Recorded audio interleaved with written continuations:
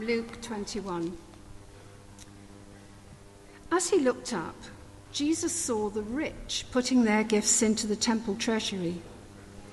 He also saw a poor widow put in 2 very small copper coins. "I tell you the truth," he said, "this poor widow has put in more than all the others. All these people gave their gifts out of their wealth, but she, out of her poverty, put in all she had to live on." This is the word of the Lord. Thanks be to God. It's a very interesting statement, wasn't it, of Jesus? She, out of her poverty, gave all that she had. She was just a poor girl, but her heart was rich. Her purse was empty, but her heart was full. And she gave sacrificially. I remember the words of King David in one of his psalms. He talked about his own heart for giving. And he said, "Will I give to the Lord that which costs me nothing?" He recognized that it could terribly easy to give out of the leftovers or his wealth. And it wouldn't make any difference to his life at all.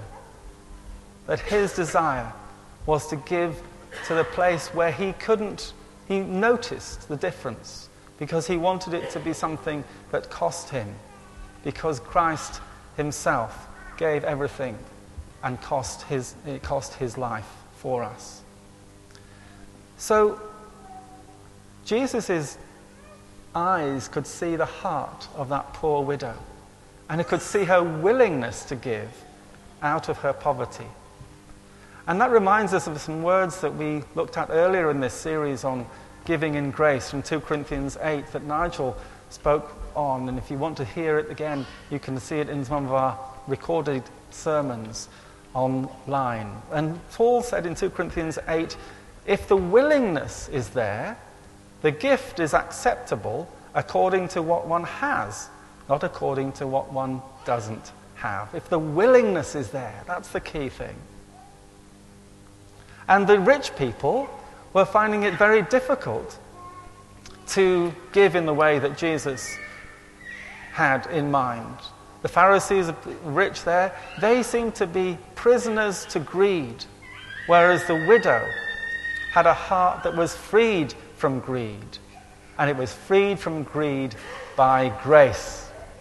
And I wonder how that widow's heart came to be freed from greed. And it may be, and this is pure conjecture, but simply because she was a widow, she had learnt through the trauma and tragedy of losing her husband to let go in a way that those of us who haven't perhaps experienced bereavement of somebody really close can't as easily learn. She'd learned to let go, and the freedom that comes from letting go enabled her to trust that the God who provides for all things spiritually and materially can be trusted every step of the way. And I believe one of the things God is doing here in Christchurch and in our community is teaching us to trust. Teaching us to trust. I was with Tom and Rosie Bryden in hospital just earlier this week. And Tom is awaiting a heart operation. He's first on the list tomorrow morning. We've just had a text to say that Tom had a fall earlier on last night, I think it was. And he is in a very, very poor condition in hospital at this time and really needs our prayers. He's really quite critical. But you know, when I spoke to Tom in hospital and to Rosie, he said, this is deepening our faith. This is teaching us to trust. This is kindling our hope, because they're relying on God in a way they've never done before. They're learning what it means to let go of trying to control it themselves and letting God have his way. Maybe that's what had happened to this poor widow, to release her heart into joyful and generous giving. Maybe the fact that she'd become poor, and because they're losing her breadwinner, meant that she was learning to depend on God far more than her husband. She had trust for tomorrow, recognizing that storing up riches for oneself is a futile thing, because as Jesus said in his parable of the rich fool, well, tomorrow you might die, and then who would have all your wealth?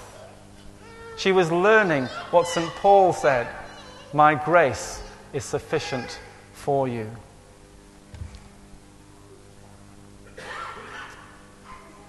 The Lord gives and the Lord takes away. Blessed be the name of the Lord. Maybe she was familiar with those words, and she was able to have a heart that was starting to worship God in a way she'd never done before. Blessed be the name of the Lord.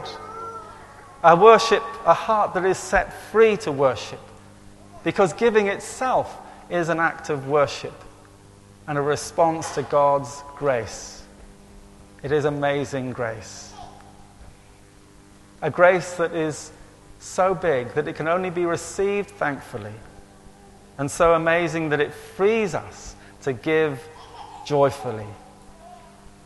We can learn the joy of giving, as it were, a pattern for our life, that we are receiving and giving in grace. The joy of living by giving is something that widow was able to exemplify, and Jesus commended her. May we pray that God's grace may release us more and more as we learn to depend on him through all the tough times in life, and discover that his grace really is amazing, even at the point of death. We're going to sing of that amazing grace now in a moment. So let's just pray for a second as we consider the significance of God's grace toward us in Jesus.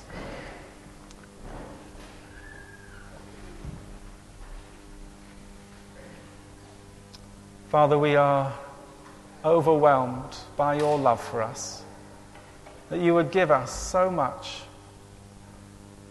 We pray that you would give us thankful hearts, hearts that are released from greed of any kind and released into trusting you as we rejoice in all that you've done for us. In Jesus' name, amen.